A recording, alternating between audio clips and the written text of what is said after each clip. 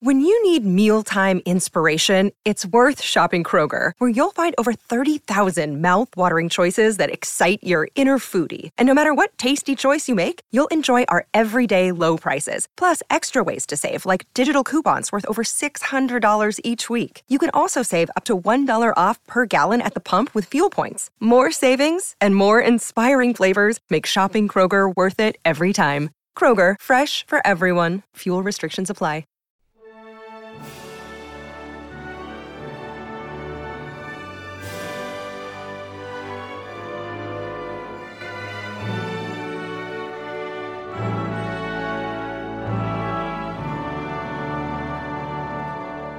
Welcome back to the Welsh History Podcast, Episode 28, The New God and the Celtic Church. As we discussed, there is a prevailing belief amongst academics that Christianity was a late bloomer in Roman Britain, only arriving in force during the 4th century. Yet it was also argued that there was little evidence of Christians even then. However, archaeologists in the last 30 years have challenged that notion, and evidence has been found in rural and urban areas of burial practice which were unique to Christians. In pagan times, you were buried in a particular direction, usually north to south, whereas in Christian burials, for reasons to do with Jerusalem, you were generally buried east to west. Thus, your head was pointed towards the spot of the second coming, so that when Christ came again and you rose from the grave, you would be facing Jerusalem, basically. And in other words, you were effectively facing God. The concepts behind that meant that it was a change in the way people were buried and the way others perceived those burials. And much like everything else with archaeology, it seems to be burial practices which identify people and what they were doing, and especially their ritualization, because the more complex the burial, the more likely certain things are. Now, the other thing about Christian burials over pagan burials is that pagan burials were still wrapped around the idea of burying people with things. You still had items like trinkets and meaningful items that you took with you. Sometimes you had pets that were buried with you. Sometimes you would have artificial images of gods and of possibly servants, depending on where we're talking, that were buried with you, and grave goods that were quite fantastic in some cases. Christians eschew from all of that at this stage, and they're actually buried very simply, typically buried, like I said, in the direction of east to west. And the reason being is, again, this idea that Christianity was a place where everyone was now equal. You died equal, and your afterlife would be equal. You were all equal before the sight of God, so thus you didn't need all this other crap that you would take with you, so to speak. And so for the early Christian burials, that was kind of how it worked. And so for an archaeologist, when you're looking, you can identify these changes and you can figure out, well, okay, if this is happening, likely this is why. And as Christianity migrated from the Levant to Rome to cover the whole of the Roman Empire, we see these burial practices starting to be followed. The other thing you find is you'll find Christian symbols in and around burial sites, one of which at that time would have been the fish symbol that we see often now. It's associated with born-again Christians, but at the time that was a symbol that was used. There's a number of other symbols that represent Christ, but that was one of them. And so often you'll see crosses and things put near burial sites. A lot of people believe that one of the reasons why they didn't think there was Christianity early on is because there was a lack of these kind of things, a lack of obvious finds that pointed to Christian burials or Christian sites or Christian churches. And the likelihood is it probably didn't spread significantly before that, even though in all likelihood, you had Christians in Britain long before that. It's just you didn't have loads of them. They weren't the predominant religion.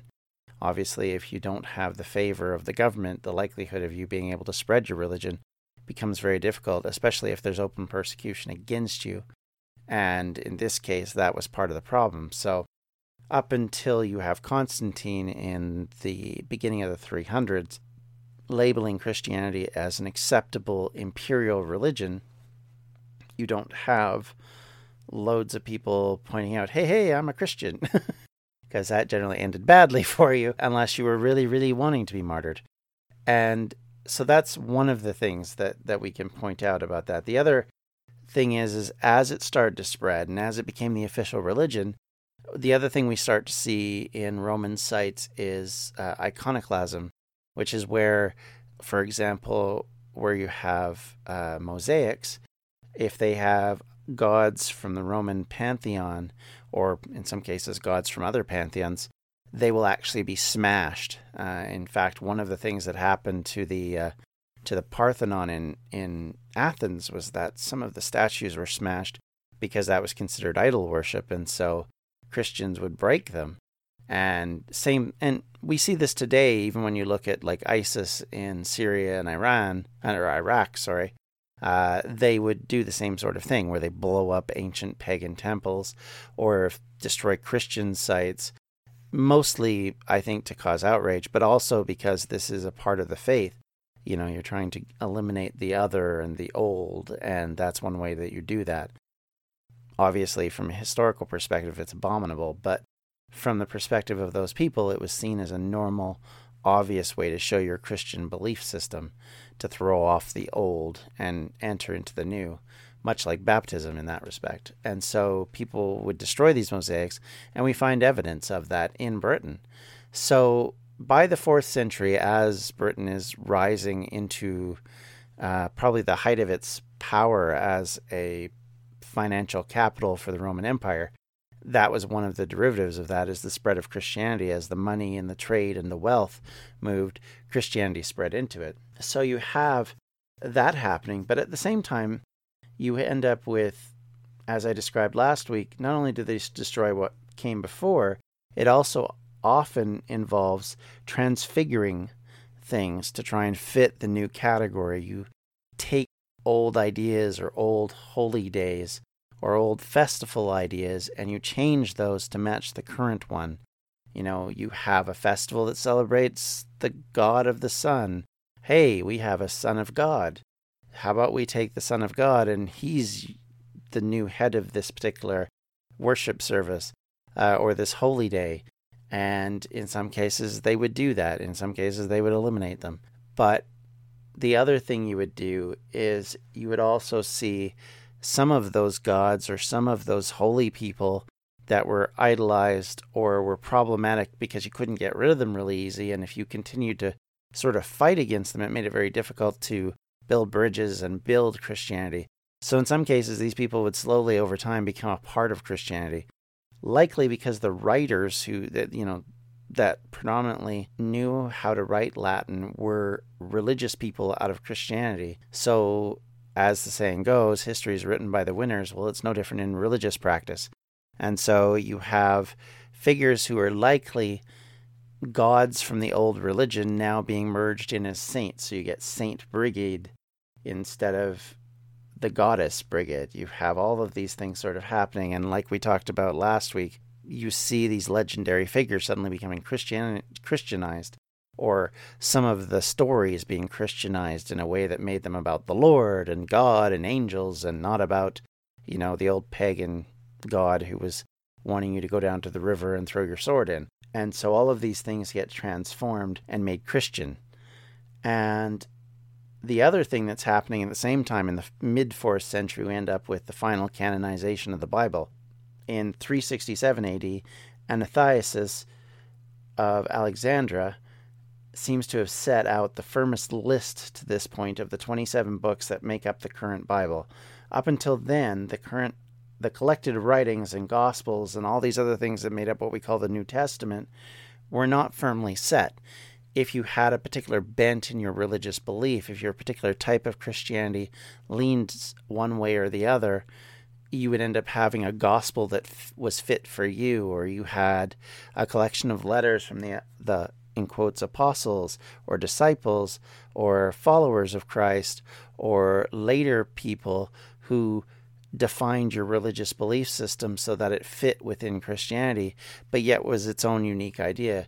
We find this with the Gnostic Gospels that have been found in Coptic Christianity, in Pelagianism, which we're going to talk about shortly, and all of these other derivatives that become, in one way or another, significant to Christian beliefs, all sort of had their own books that they followed, or their own ideas, or their own calendars about how things were worshipped, how you would do things. Procedure became as important to Christians in this period as actual faith and actual policy. The idea that your hair would be cut the wrong way was a big deal, and people would argue about it. And in fact, Bede writes a great big document over the idea that you wouldn't wear a tonsure this way, it's got to be that way, and you wouldn't, celebrate Easter on the wrong day. That's just silly. And so there's a great conflict over these ideas, and they're just nitpicks. Like, if you look at them in some cases, you think, what's so exciting and so vigorous that we have to persecute people over this? But to an Orthodox Christian, some of this is perceived as being very insidious, and that it can destroy your faith because these people are arguing that God isn't God and Jesus is not the Son of God, or they're arguing, like I said, that Easter didn't happen this day, it happened this day, and all of these things become very contentious, and we see it even today. I mean, we don't have thousands of Christian religions for nothing. They exist because people have disagreed over, in some cases, what we would perceive as to be very small things, but they've become big things in the way that they've developed since then.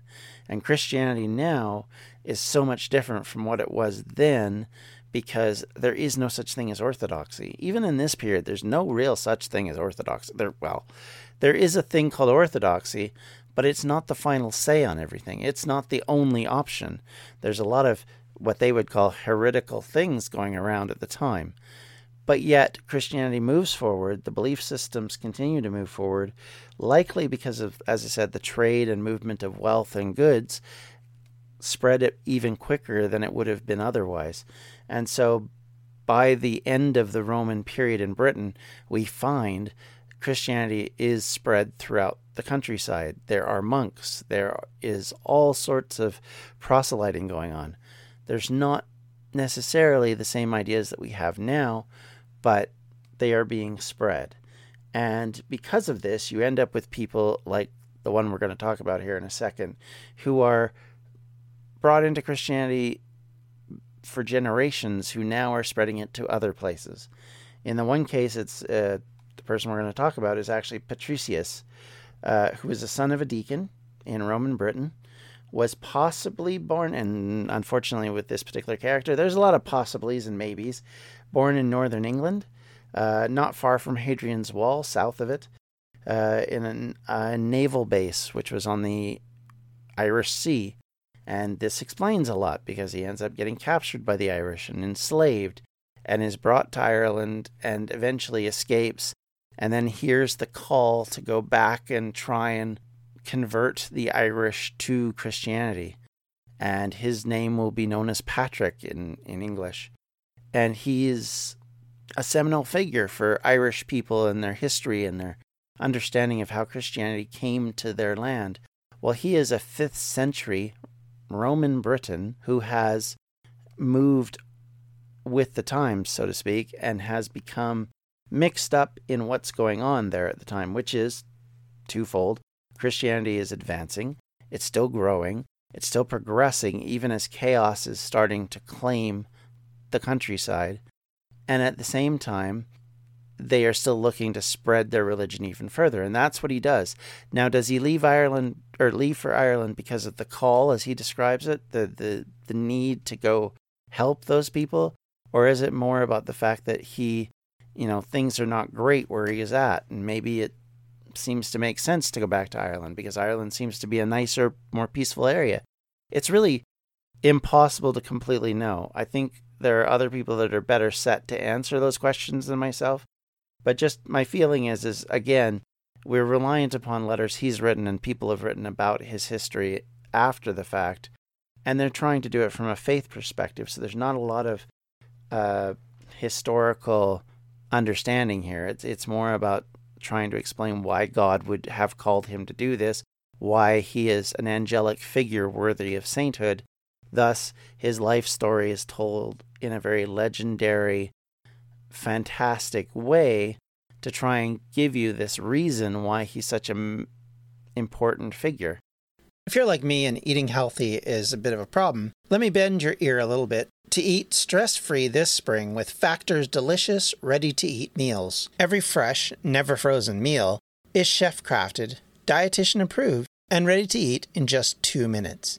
Choose from a weekly menu of 35 options, including popular options like Calorie Smart, Keto, Protein Plus, or Vegan and Veggies. Also, discover more than 60 add-ons every week, like breakfast, on-the-go lunch, snacks, and beverages to help you stay fueled and feel good all day long. What are you waiting for?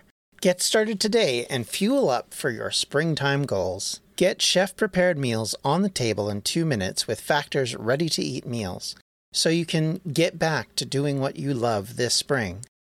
Also, if you're looking for gourmet meals, try meals that feature premium ingredients like filet mignon, shrimp, truffle butter, broccolini, and asparagus. We're celebrating Earth Day all month long. Look out for the Earth Month Eats badge on the menu for our lowest carbon footprint meals. Head to factormeals.com/WelshHistoryPod50 and use the code WelshHistoryPod50 to get 50% off your first month plus 20% off your next month. That's code WelshHistoryPod50 at factormeals.com/WelshHistoryPod50 to get 50% off your first box plus 20% off your next box while your subscription is active. Welcome to Anthology of Heroes, the podcast that explores the most pivotal moments of history through the eyes of those who lived it.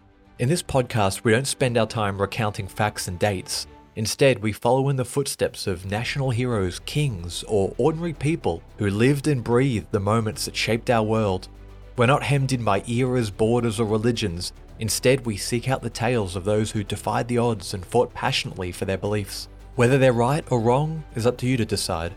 From Vercingetorix's doomed rebellion against Rome, to Osceola's unshakable war against the USA, all the way up to the inspiring Sobibor concentration camp uprising in World War II, each episode is an immersive listening experience, blending music and sound effects to really draw you into the story.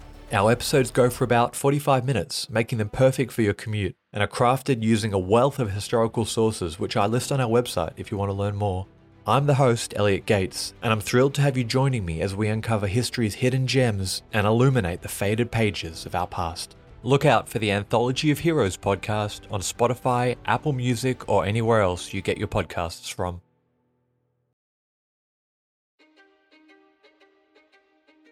History is complicated.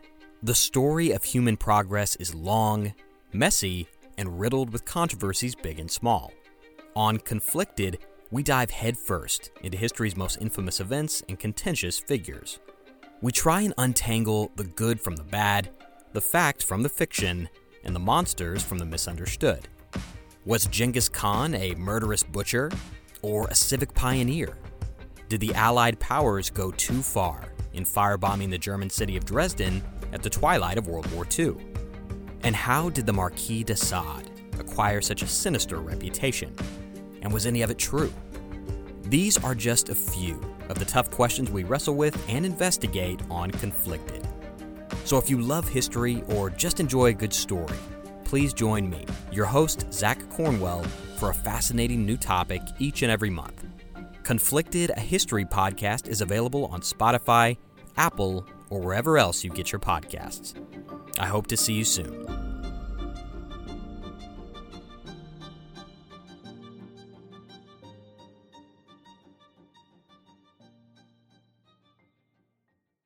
It doesn't make him any less important. It doesn't make what he did any less important.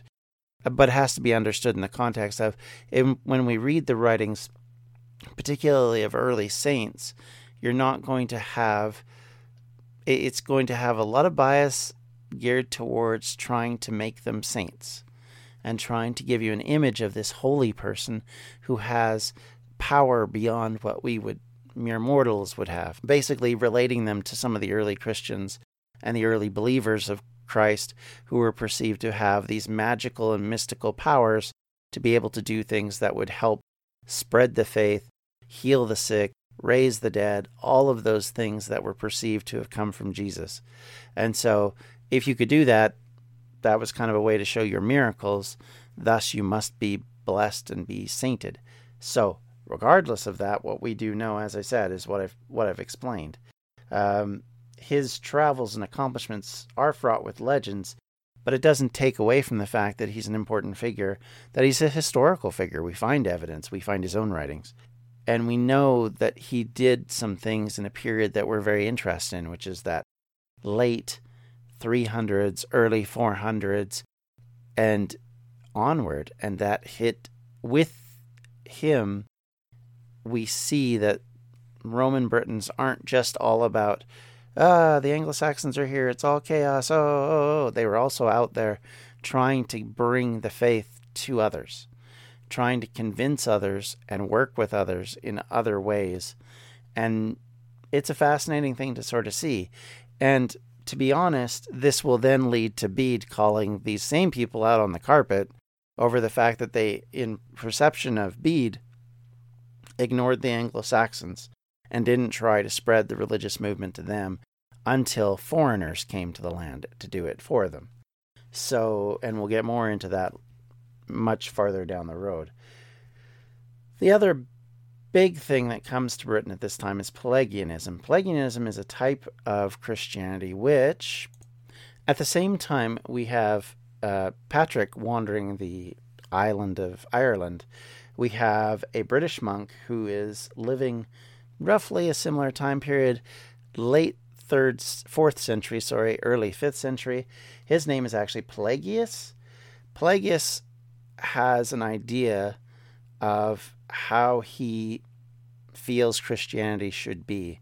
And one of his big things is the concept that there was no original sin, in other words, the fall of Adam, that the eating of the fruit from the tree of knowledge by Eve, which gave us humanity as a sinful and fallen person along with the world, did not really apply, and that human nature is not tainted by original sin.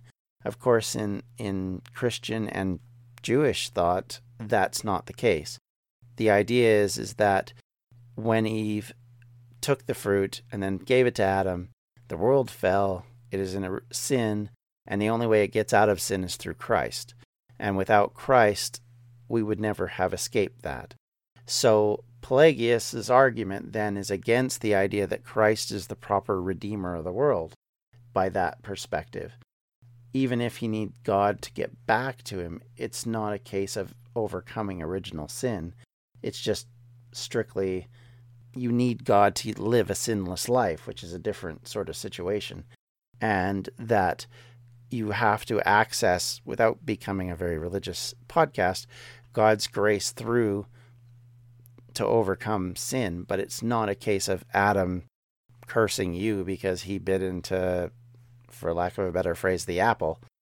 This was very controversial, as you can imagine. And it became considered a tainted thing. And in that era of the early to mid 5th century, became popular in Britain.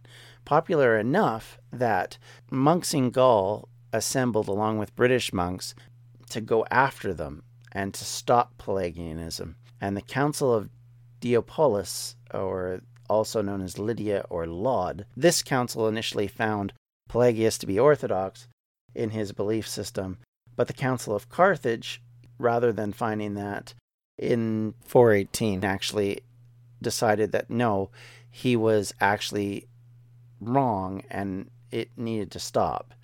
And by 431, at the Council of Ephesus, the whole idea of what Pelagius was preaching was fought against. And at the same time that this was going on, in about 429, Germanus of Ogier comes to Britain. And Germanus is not fooling around. I mean, according to Bede, he's come to stamp out this heresy and that he was not going to put up with it anymore. Prosper of Aquitaine in 433, which is right around this time period, says, Agricola, a Pelagian, who was a son of the Pelagian bishop Servanius, corrupted the British churches by insinuating his doctrine. But at the persuasion of the deacon Palladius and the Pope Celestine, they sent Germanus, the bishop, as his representative and fought against the heretics. In other words, he came to defeat the heresy of Pelagianism. Constantius, in 480, writes, "About this time a disputation from Britain came to tell the bishops of Gaul of the heresy of Pelagius, that it had taken hold over the people in the great part of the country, and help ought to be brought to the Catholic faith as soon as possible.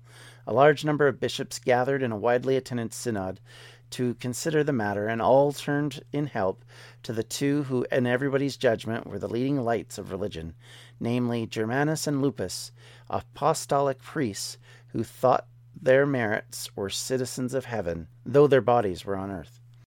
And again, like I said, a few hundred years later now, we have Bede's interpretation of this, and he describes it as that Lupus and Germanus arrive in Britain. They immediately start to deal with this heresy. He describes it as they arrive and crowds mob them and basically plead for their help and help us defeat this terrible thing that's come to us. And so they go about trying to convince the British people to come back to the proper faith, and so have a holy war in effect with the Pelagians, end up in a big debating session with them, argue quite vigorously against them, and in the end win the day and the victory. And then Germanus is involved in preserving some of the Roman Britons, or the British people at the time, against the invading Anglo-Saxons. He uses miracles to turn them back.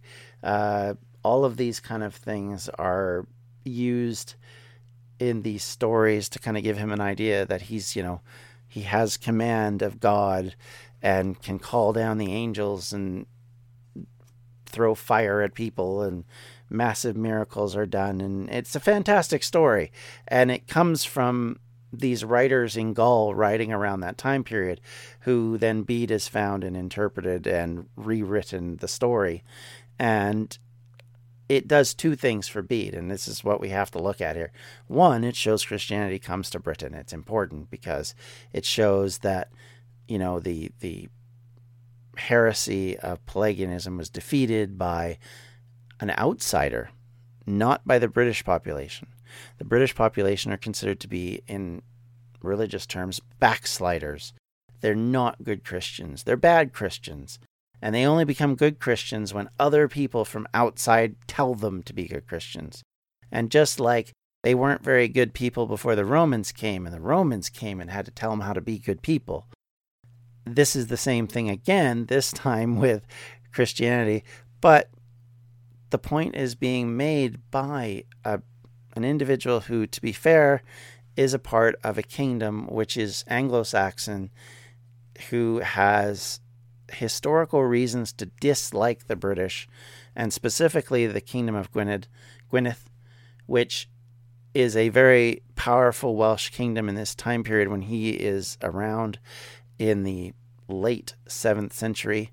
And so his feelings for the Welsh and for the British are very strong, and they're without a doubt that those people are lazy, that they can't be tolerated, they should never be in charge, they're bad at what they do, they're bad Christians, bad people, horrible individuals, and they deserved what they got. And that's what he's trying to tell you. So this is kind of what we're working with when we deal with Bede. And take it as a grain of salt that is his bias.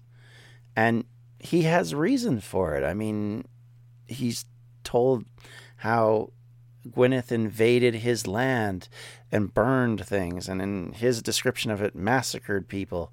So he very much holds a lot of anger towards them, even if it's, in his perspective, righteous anger. So we look at these things within that concept.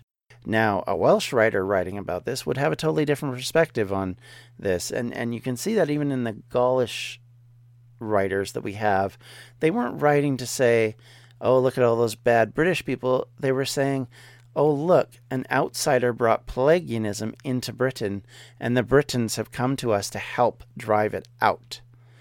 And so they're much more sympathetic to their ideas. So keep this kind of stuff in mind as we move off into later documents in the Middle Ages, as we get closer to proper historical documentation, because we're going to run into these biases and these concepts and these ideas fairly consistently on all sides. And we have to weed our way through them and deal with them, and we'll get through it. And I'll give you what I consider to be my interpretation of them as much as I can. But I think we need to, and we have to have sympathy with these sources because of that. But at the same time, we need to call them out when they're being crappy. And I would say in Bede's case, the way he's describing it, his bent on this is driven by his bias, and thus you can't take it at face value. But what does it tell us? It tells us that Christianity was strong in Britain. It was strong enough that there was actually religious contention on a Christian viewpoint. Much like how the Britons became Romans very quickly, they became Christians very quickly, and they became Christianized very quickly, and they didn't have room for the old. They threw off the old very rapidly. And so a lot of what they did was based on this new concept and these new ideas, and the reactions that they developed were based on all of this. And one of the things we're going to talk about next week as we go into the new kingdoms is we're going to talk about how, while this debate between the old and the new kicks off again, and how you deal with certain things.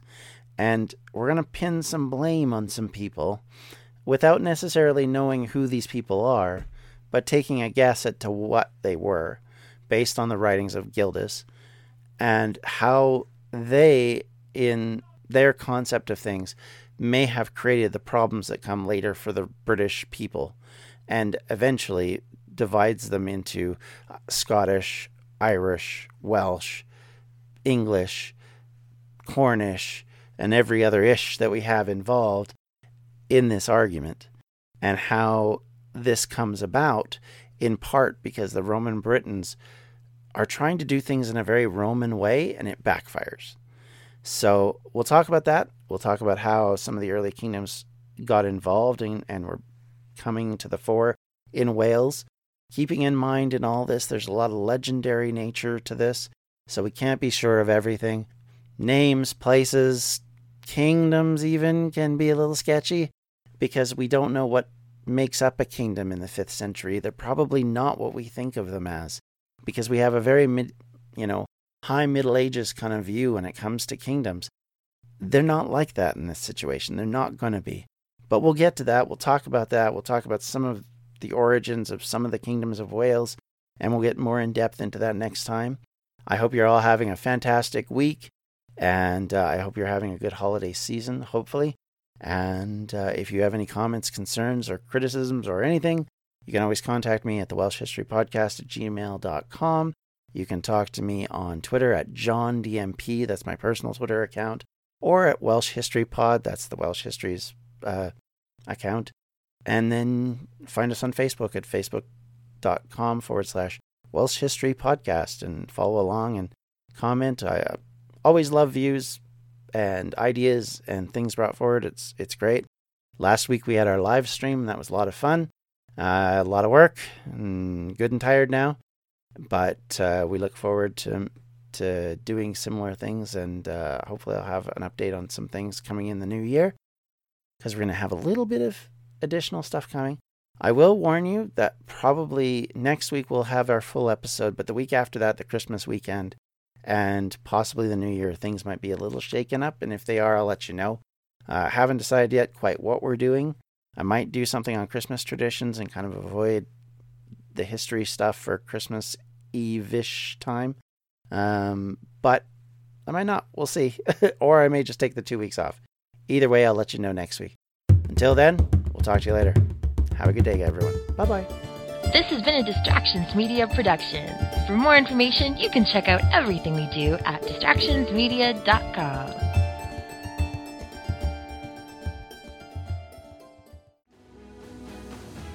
I'm Ken Harbaugh, host of the new Medal of Honor podcast from Evergreen Podcasts, brought to you in partnership with the National Medal of Honor Museum.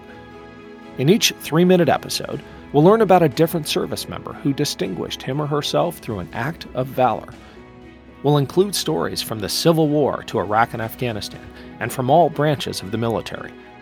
We'll talk about service members who were overlooked for the medal at first due to their race or religion, and about those who were celebrated at the time. We'll hear stories of soldiers like Audie Murphy, future Hollywood star who mounted a burning tank to hold off German infantry in World War II. And people like Dr. Mary Edwards Walker, a Civil War Army doctor and the only woman to receive the Medal of Honor so far.